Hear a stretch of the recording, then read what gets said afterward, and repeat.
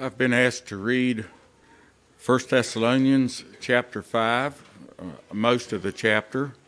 And as we look at the words in this writing, we see words like thief, and we see day, and we see night, and we see instruction to keep awake. And perhaps some of you would suppose that has been accomplished last night as you stayed awake and it was night. And I think that the writer would have us to have a spiritual perspective on this, seeing Jesus Christ as the light of the world. And when we walk with Jesus, when we live in Him, He and us, we are living in the light. And then the promises in verses 9 and 10 apply to us, and we can have confidence. So let's look at that passage now, 1 Thessalonians chapter 5, and read it with a spiritual perspective. Now concerning the times and the seasons, brothers, you have no need to have anything written to you, for you yourselves are fully aware that the day of the Lord will come like a thief in the night. While people are saying there is peace and security, then sudden destruction will come upon them as labor pains come upon a pregnant woman, and they will not escape. But you are not in darkness, brothers, for that day to surprise you like a thief, for you are all children of light, children of the day. We are not of the night or of darkness. So then let us not sleep as others do, but let us keep awake and be sober. For those who sleep, sleep at night, and those who get drunk are drunk at night. But since we belong to the day, let us be sober, having put on the breastplate of faith and love, and for a helmet the hope of salvation. For God has not destined us for wrath, but to obtain salvation through our Lord Jesus Christ, who died for us, so that whether we are awake or asleep, we might live with Him. Therefore, encourage one another and build one another up, just as you are doing. We ask you, brothers, to respect those who labor among you and are over you in the Lord and admonish you, and to esteem them highly in love because of their work. But be at peace among yourselves, and we urge you, brothers, admonish the idle, encourage the faint-hearted, help the weak, be patient with them all. See that no one repays anyone evil for evil, but always seek to do good to one another and to everyone. Rejoice always. Pray without ceasing. Give thanks in all circumstances, for this is the will of God in Christ Jesus for you. Do not quench the Spirit. Do not despise prophecies, but test everything. Hold fast what is good. Abstain from every form of evil. Now may the God of peace Himself sanctify you completely, and may your whole spirit and soul and body be kept blameless at the coming of our Lord Jesus Christ. He who calls you is faithful. He will surely do it.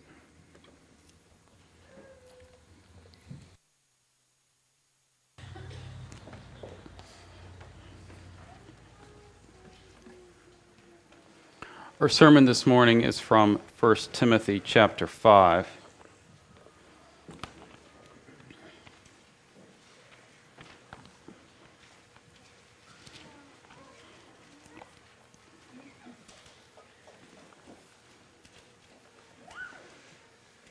First Timothy chapter 5, it's verses 17 through 25, and I think for me this has tended to be a section that hasn't been well understood, and we kind of read over it quickly without thinking carefully about what it's saying. But to review, that the first part of this chapter has focused on instructions for the church on how to live in community and specifically how they're to interact with the widows in the church, as well as how to interact with each other in verses 1 and 2, calling for respect and honor to the different demographics in the church. But in talking about caring for the widows, it's instructing us particularly in how to care for a vulnerable group in the church. And I think it's fitting, perhaps, that it follows from his discussion about the widows that he talks about how we should interact with the elders. And while the text doesn't necessarily make this argument, I thought of a few similarities that there exist between elders and widows. And what are those? So one is loneliness.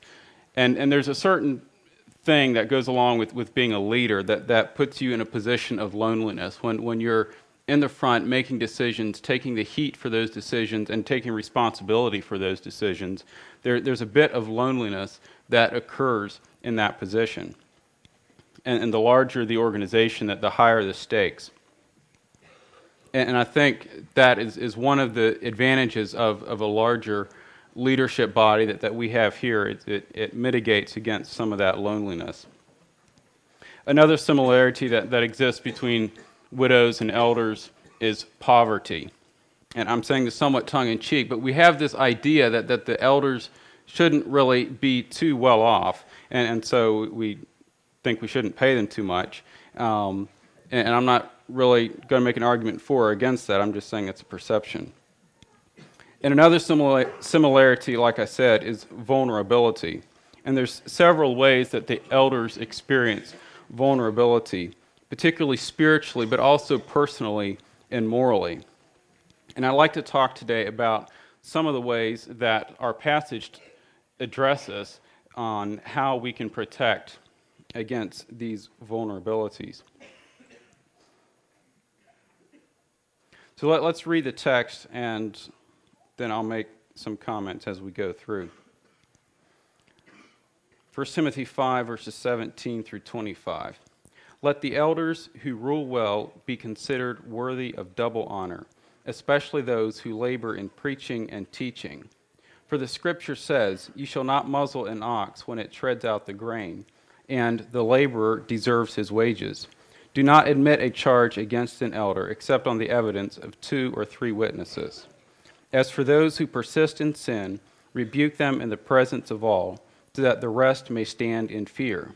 In the presence of God and of Christ Jesus and of the elect angels, I charge you to keep these rules without prejudging, doing nothing from partiality. Do not be hasty in the laying on of hands, nor take part in the sins of others. Keep yourself pure. No longer drink only water, but use a little wine for the sake of your stomach and your frequent ailments.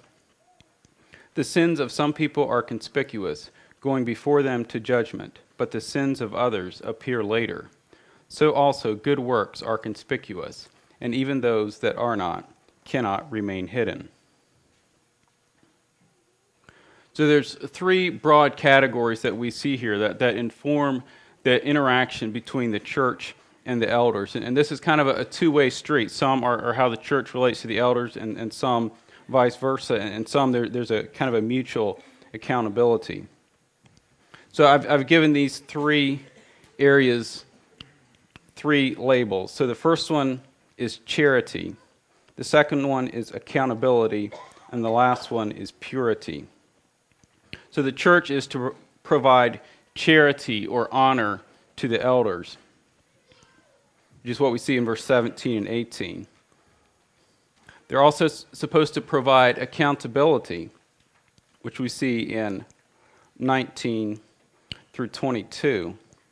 And finally, the elders' relationship to the church is supposed to be characterized by purity. And Jesus made 2 statements about following Christ that I think kind of sums up this passage and really is the foundation for these instructions. He said, "By this all people will know that you are my disciples if you have love one for another.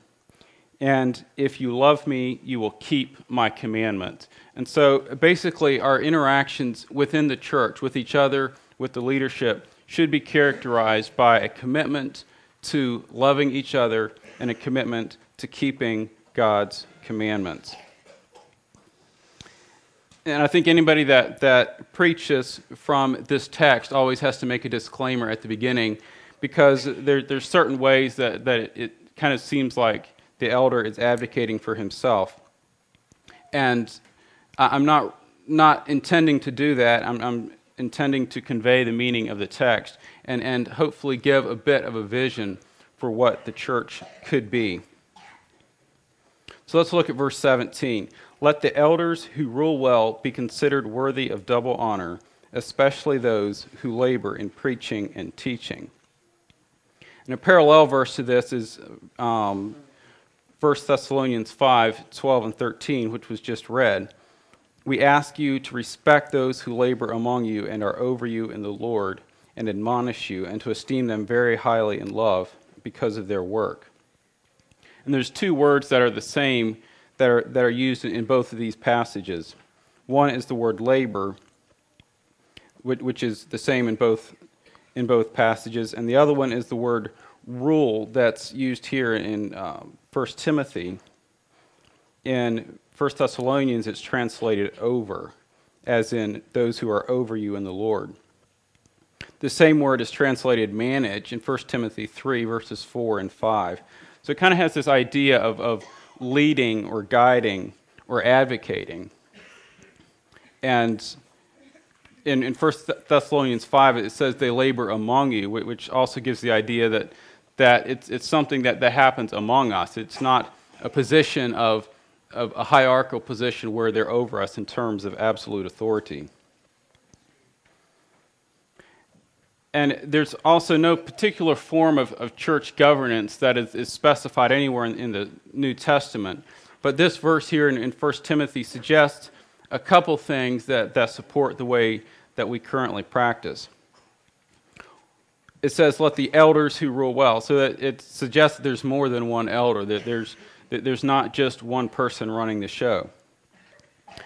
It suggests that there's more than one role of the elders, because it talks about elders who rule as well as particularly those who labor in preaching and teaching. So different elders may have different roles. And some, but not necessarily all, of the elders labor in preaching specifically.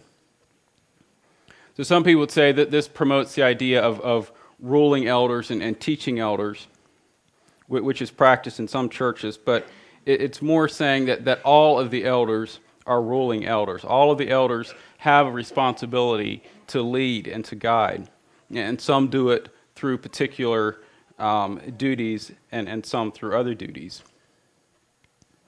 And I think this is also the reason that we sought to expand the elder body here at church, so that certain leadership positions are held by someone who's been biblically qualified and who is remains accountable to these qualifications. And I spoke before from chapter 3 on the importance of leadership being qualified. And I'll reiterate that it is important that leadership is qualified, because leadership does make a difference in the life of the church. And particularly because of the public nature of leadership and the example that they set, it's important that these men are above reproach. And the ability of the leader to lead the church in growth and maturity depends on the leader's own growth and maturity. And so that's why it's particularly important that we pay attention to who our leaders are, and that we pay attention to their spiritual and moral character. It's not for their sake, but it's for the sake of the church. So Paul says here that the elders who rule well are to be considered worthy of double honor. And we know that not all of the elders in this context were ruling well. Timothy was sent to this church here in Ephesus to straighten out some problems that existed. There were false teachers, there were unqualified teachers, that were in the church. But this isn't referring to elders who are qualified versus elders who are not qualified. It's distinguishing between those who rule well and those who are ruling. So everybody has to meet these qualifications, but it's those who do their task with particular excellence, who are doing it particularly well, that should receive double honor.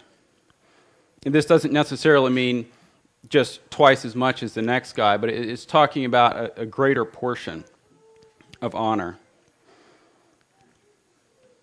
And so what does this mean to be an elder of excellence? Well, it's kind of like being a person of distinction in other professions. And in my line of work, it's in medicine. And I'm always reading doctor's notes about patients that I'm seeing and the previous medical conditions that they've had and the workup and treatment plan that they've had. And after a while, you kind of figure out which doctors are at the top of their game, which ones are able to really sort through the mess and really hone in on the particular problem that's going on. And it's not that the others are necessarily bad doctors, but if I'm ever really sick, I know which doctors I want to have working to take care of my problems. So it's not saying that those who rule well, only those who rule well, only those who do this with particular excellence should receive honor. But those who do it particularly well, those who are gifted possibly with a particular ability to do this with excellence, should receive more honor. And perhaps that excellence is because of a particular gifting that they have.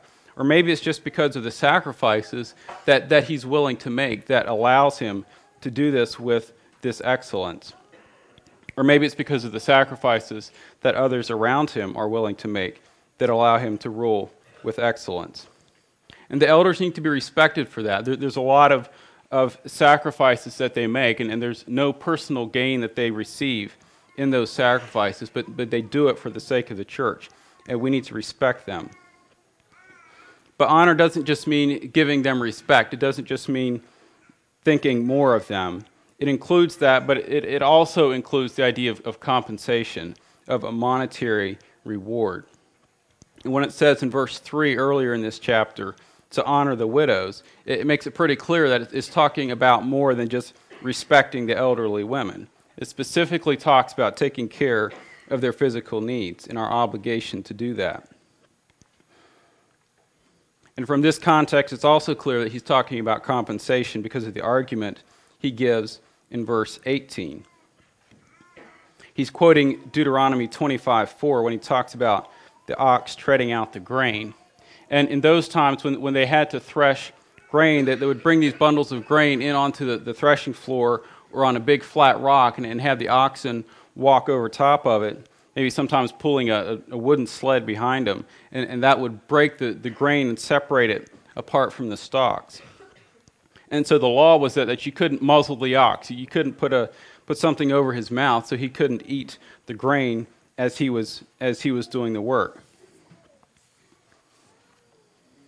And the second argument is that the laborer deserves his wages. This is a quote from Luke when Jesus sent out the 72 disciples, and he told them that they could stay in the houses that they went to and eat the food from those houses because the laborer deserves his wages. And there's some disagreement among commentators is whether Paul is actually quoting the Gospel of Luke and equating it to Scripture, or whether he's just repeating a well-known proverb. But it's completely likely that he is quoting from the Gospel of Luke, because based on their estimated times that they were written, Luke would have been written, and Paul probably had the opportunity to read it at this time. But the point is that elders deserve compensation for their work. And Paul makes a lengthy argument for this as well in 1 Corinthians 9. And he says in verse 7 of that chapter, "Who serves as a soldier at his own expense? Who plants a vineyard without eating any of its fruit? Or who tends a flock without getting some of the milk?" But somehow we've gotten away from that biblical model. And specifically in this passage, he notes the importance of honoring those who labor in preaching and teaching.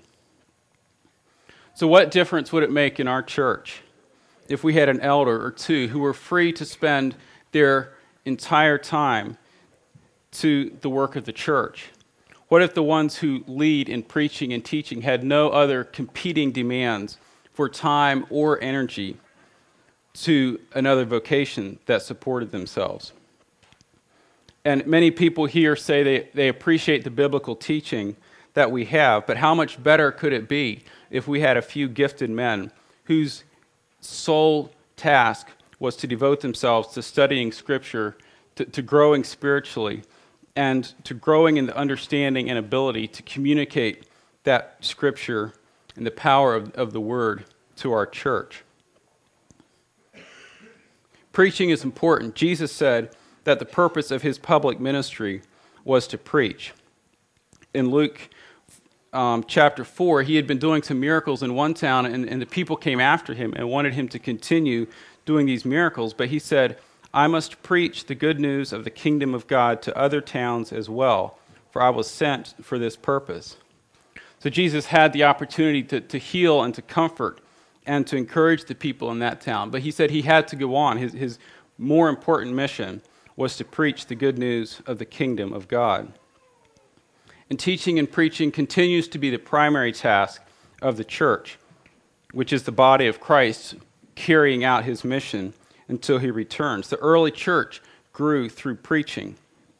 And we know on the day of Pentecost, 3,000 people were added to the church through the preaching of Peter and the work of the Holy Spirit.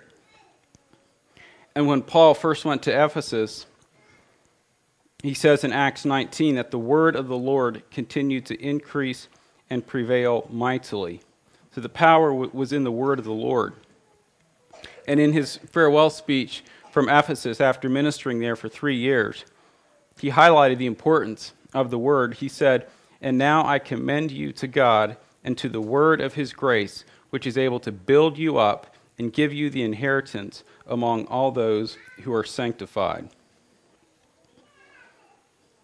So here we have broadened our elder body. We've added more leaders to the eldership team, and that allows more tasks to be taken on by the different elders. And there's certainly more work that could be done with more elders. But it does not address the need that we have to have a few spiritually gifted men whose sole calling is to devote themselves to teaching and preaching, and who can devote time to developing those gifts. But for us to get there is going to require a fundamental shift in the way that we currently think. It requires a shift in the way we think about supporting elders. It requires a shift in our thinking on the church budget and how we allocate our funds. And I think most importantly, it requires an understanding of the critical role of preaching in the life and the growth of the church, and how that is the most important thing we can do to equip our people to become people of God that can minister in the community around us. And it's not for our own sake, it's not just to make us feel better, but it's for the sake of the church and for the testimony of God. Because as we all grow in our understanding of the Word, we're all better equipped to live in ways that can impact our communities. So this is a big task for the elders, and that's why we're instructed to honor the elders. And because of the importance of this role, he gives further instructions on how to protect those who are in this position. And this is my second point, which is accountability, addressed in verses 19 through 21. Because of the public nature of their position, elders are subject to accusations from unhappy church members. And in order to protect elders from basically frivolous accusations, he makes this limit that says you don't even entertain a charge against an elder unless it's supported by 2 or 3 witnesses. And this is, like I said, to protect the elders. The elders are supposed to be honored, and false accusations that are allowed to stick against an elder will quickly damage his reputation and his ability to serve effectively. And by the same token, passing along or receiving rumors about elders, or really about anybody, without substantiation is taking part in the sin of gossip. And I think it's also a good practice for elders not to receive an accusation. If somebody comes to us and has a particular accusation of sin or charge to lay against us, it's good for that to be done in the presence of 2 or 3 witnesses as well. And this wasn't an arbitrary rule that Paul was talking about here. The Old Testament law was very clear on this, that a person could not be convicted of a crime or put to death based on the testimony of a single person. And Jesus taught a similar idea in Matthew 18 when he said, if a sinning brother doesn't listen to you, you take 1 or 2 more people to address the issue. So it's important that the elders are protected, that they're protected from frivolous accusations, from baseless discrediting of their reputation. But in verse 20 it says, as for those who persist in sin. But so if there is a legitimate charge, if there is something that is backed up by 2 or 3 witnesses, and if he persists in that sin, it must be dealt with, and it must be dealt with forcefully and with clarity. And it's fairly clear that this has to be done in a public manner. Rebuke in the presence of all. And it's because of, again, of the public nature of his position, because of his position in leading the church and the example that he sets. If he damages his image by public sin, he risks sabotaging the mission of the church. And so a public rebuke is appropriate, and it helps the rest of the church to understand that living in sin is not acceptable. And the point, of course, is not to shame the elder or to punish the elder, but is to cause the rest of the church to stand in fear of the Lord, in fear of his wrath, and fear of his judgment on sin. And the goal is to experience restoration, for the sinner to acknowledge his wrongs and repent. And that's a general goal of all church discipline. And a few other verses that talk about that. Galatians 6:1 says, brothers, if anyone is caught in any transgression, you who are spiritual should restore him in a spirit of gentleness. Keep watch on yourself, lest you too be tempted. And James 5 says, if anyone among you wanders from the truth, and someone brings him back, let him know that whoever brings back a sinner from his wandering will save his soul from death and will cover a multitude of sins. So even the catastrophe of an elder falling into sin isn't outside of God's redemptive power, but the potential for the other fallout related to that sin demands that it is dealt with in clarity and in truth. And he says in verse 21, he said, I charge you to keep these rules without prejudging, doing nothing from partiality. And just emphasizing that sin has to be dealt with in a decisive way. And you can't play favorites. You can't play politics. You don't give one person preferential treatment because he's popular, because you're afraid it will hurt his feelings or someone else's feelings. You don't make decisions based on those things. You make decisions based on the truth and on the instructions of God's Word. So that is the accountability that the elders should be held to by all of the church. And the third point that's addressed in this passage is the purity of the elders, and by extension, the purity of the whole church. Verse 22 says, do not be hasty in the laying on of hands, nor take part in the sins of others. Keep yourself pure. So some commentators suggest that this laying on of hands is referring to restoring a fallen elder to the church, and saying don't be hasty to do that. But there's really no other support for that idea. And the laying on of hands throughout the Old Testament is more commonly associated with the practice of ordination, this transferring of authority from one person to another. In the early church, it was done by the apostles, but as the apostles passed on, it was done by those delegated by the apostles, and eventually by the elders and leaders in the church. And so here we see Timothy is being instructed not to be hasty in laying on of hands. And it says in the previous chapter, verse 4, or chapter 4:14, it says, "Do not neglect the gift you have, which was given you by prophecy, when the council of elders lay their hands on you." And in Acts 6, it also talks about the apostles laying hands on the 7 deacons who were chosen to look after the needs of the widows. So in not being hasty and laying on hands, it's talking about appropriately evaluating someone before he's placed in a position of leadership. Because those that are selected to represent the church, who are given official offices in the church, should not be selected carelessly. Again, we have the list of qualifications that have been given to Timothy as a standard by which to evaluate the men. And also in chapter 3, he talks about testing them first before they're able to serve, particularly in the deacons. And the other comment he makes about keeping himself pure is not to take part in the sins of others. And this is also referring to the concern of having unqualified leaders and placing them in positions of authority.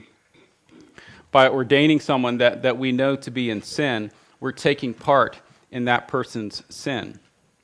2 John 11 talks about taking part in a false teacher's sin by greeting or hosting him. And Ephesians 5 says that instead of taking part in other people's sins, we should expose their sin. And then kind of in the middle of this discussion on purity, he injects this bit of medical advice to Timothy. It's not entirely random, probably related to the command to keep himself pure, but he says, no longer drink only water, but use a little wine for the sake of your stomach and your frequent ailments. So we know from the qualifications of elders that an elder is not to be a drunkard. But he also addressed in chapter 4 this idea of asceticism and some of the false teachers that taught that by following a certain list of commands that they could be more acceptable to God. And so I think Paul is basically saying here, keep yourself pure, but that doesn't mean that if you drink a little bit of wine for the sake of your stomach, that you're violating this command to keep yourself pure. And there's different ideas for what exactly this means, what his stomach issues were. Some people suggest that the water wasn't pure, and so adding a little bit of wine to it was a way to sanitize the water. But clearly the wine was some medicinal use. There was a particular medical reason that he was taking this wine. And it's the same way for drugs, narcotics, for example. I prescribe narcotics all the time for people who've had surgery, and it's appropriate that they use them to control their pain. But people can just as easily take those same narcotics and abuse them or sell them on the street. And thousands of people die every year from overdosing on narcotics. And I would also point out, for those who want to use this verse to justify the abuse of alcohol, that the Bible contains ample warnings about the dangers of strong drink. And particularly in Proverbs, as well as the New Testament, teaches against the sin of drunkenness. And particularly, I found it interesting, there was a video clip going around on Facebook last week of this guy, Simon Sinek, talking about the millennial generation, which is basically those who are my age and younger. And he was speaking from a secular perspective, but he was describing very well what's happening in this generation of young people. He says they've grown up with instant gratification, with artificial self-esteem, and basically they're bored. Life is boring. Work has no meaning. And in adolescence, this is particularly a problem because you have bored young people who are looking for something to ease their boredom. and whatever they use, whether it's smoking or smartphones, to give them a little buzz, to relieve their boredom, becomes hardwired into their brain as a way to deal with stress. So whenever you turn to something, it gives you a bit of a buzz. That's dopamine. There's a certain chemical in your brain that gets released, and that gets hardwired. That's the thing that makes you feel better when you're stressed. And his focus was particularly on smartphones and our addiction to them, which is a good discussion. But it's the same way with anything else we might turn to. And I think that's particularly important to the teenagers and the young people here, is that, it might be fun to experiment with alcohol, but those little experiments with alcohol can be the thing that gets hardwired into your brain to give you that buzz, to get you through a time of stress. And the addictive patterns are set so destructively, particularly at that age. And that's a bit of a detour, but the text makes it, and so that's why it feels like a rabbit trail. But back to our text. He says, if we ordain somebody without properly evaluating them, and they're found to be in sin, that we're guilty of partaking of that sin. And obviously, we can't see everybody's sins immediately on evaluating them. So he talks about this in 24 and 25. Some sins are obvious, and the repercussions are immediate and experienced by everybody around them. But other sins are hidden, and that's really the nature of sin, that it is done in the darkness, as Jesus said, and even those who are close to the sinner might not know that he's living a double life. So these verses 24 and 5 were a bit difficult for me to know how they fit in until I read one commentator who said that this judgment that he's talking about in verse 24 isn't referring to the eternal judgment, but to the discerning process that you go through when you're selecting elders. So basically he's saying, if someone comes into the discerning process, some people, it's immediately apparent that there's sin in their life. And other people, it isn't apparent until perhaps after an interview or after some close interactions with them. And by the same token, some people have good works, have particular qualities or giftings that are obvious. And you know about it before you even begin evaluating them.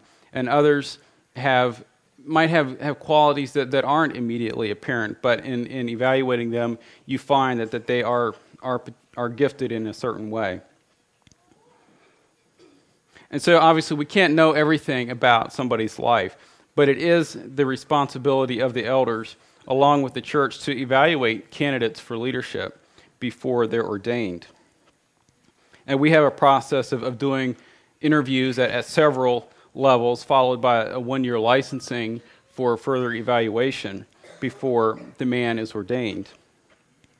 And it's really the failure to conduct an evaluation that makes us partaker of their sins, if he's in sin at the time of his ordination.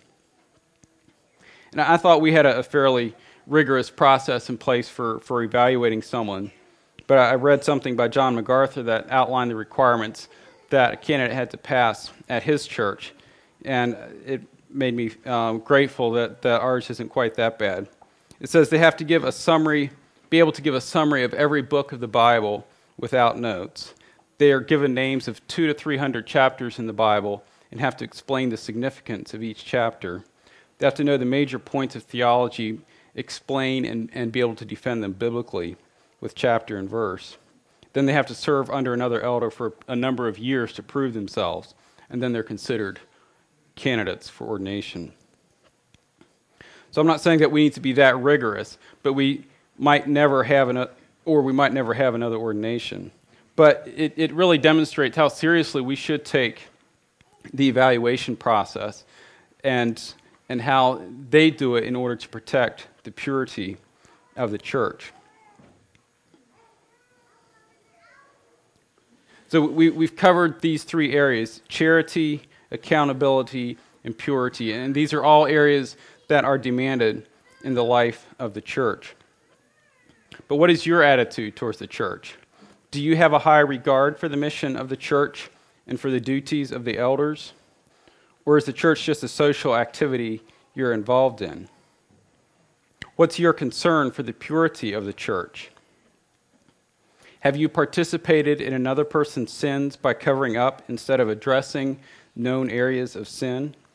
Have you been accountable to others? That the purity and testimony of the church depends on the whole church, and the elders carry the load of responsibility in terms of the leadership, but consider the contribution you make. And it's as we labor together in the church, we will bring glory to God. Let's bow our heads for prayer. Lord, we thank you for this passage in which you reveal to us your call for the purity of the church. And I pray that you would give us wisdom and grace as we seek to grow according to your plan and help this church to be a witness to your power and goodness in our lives and in this community. In Jesus' name, amen.